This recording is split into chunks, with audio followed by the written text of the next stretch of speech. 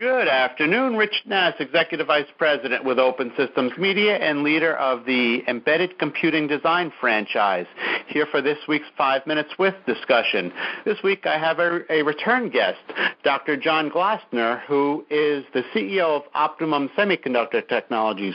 But for the purposes of today's discussion, we're going to put him in the hat, ask him to wear the hat of the president of the HSA Foundation. Good afternoon, John. How are you? Very good, thanks, and it's great to be back. My pleasure. So you must have done really well if we asked you back. Yes, and I'm excited to tell you about some of the new things that are coming out of the HSA Foundation. Well, that's great. Before you do that, I would like to ask you about a survey that you guys recently conducted. Any interesting findings from that survey that we should let the audience be aware of? There are, and so maybe let me first start by saying, HSA Foundation is a nonprofit foundation for making programming heterogeneous systems easier.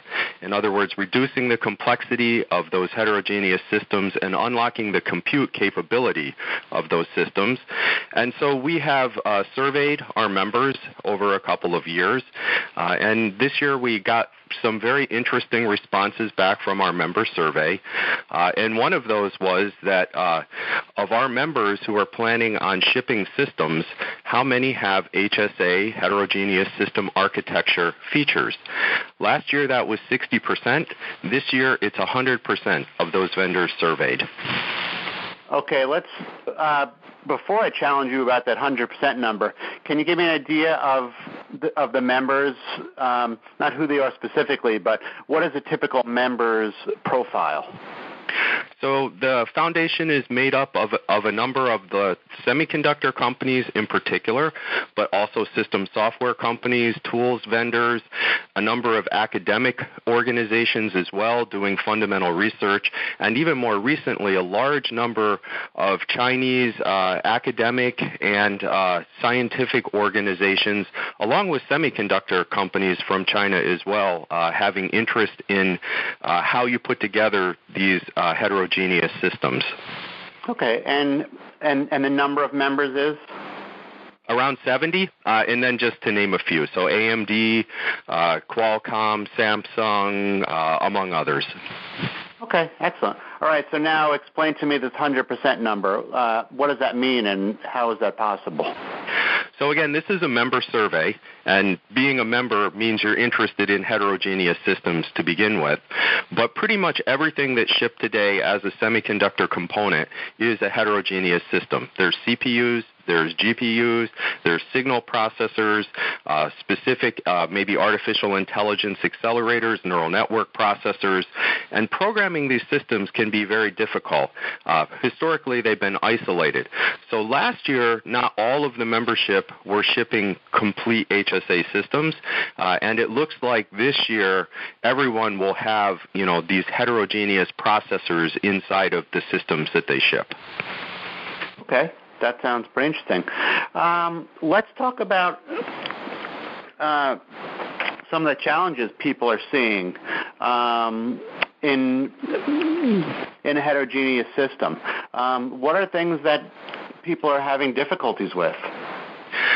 So identified last year was a lack of standards, and HSA Foundation is a standards body. So last year of those companies surveyed, about 27% of them said there's a lack of standards. This year that number is down to 8%. We released a second version of our standards about 9 months ago, almost a year ago now. And so that helped move along, again, the programmability of these. So if I look at the foundation, like the first 2 years, we're about 6 years old now. First 2 years, get the hardware right. Second 2 years, get the standards and the software right. And the last 2 years, really a year and a half, have been about implementing those standards. So it's more visible now.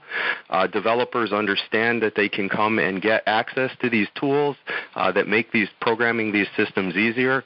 And so that lack of standards has reduced now, or the perception of the lack of standards is now down around 8%. And so we think that's a pretty significant number. And and validates both the complexity of programming these systems and the work that all of these vendors have been doing to bring standards to the public for programming these systems. Wow, pretty exciting. Are the survey results available to the general public or only to members? How does that work? So they are available as to the general public. They're in the process of being done. Last year's results are completely available. Go to hsafoundation.com, look for the infographic there. That summarizes what the members returned.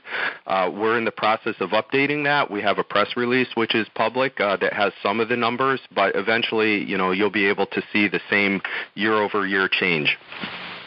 Very good. Excellent. I'm afraid that's all we have time for, John. We've used up our 5 minutes, but I would like to thank you for enduring this for a second time.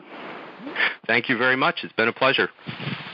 That was Dr. John Glossner. He is the president of the HSA Foundation and also the CEO of Optimum Semiconductor Technologies. And I'm Rich Nass with Embedded Computing Design. Have a great day, John. Thanks, you too.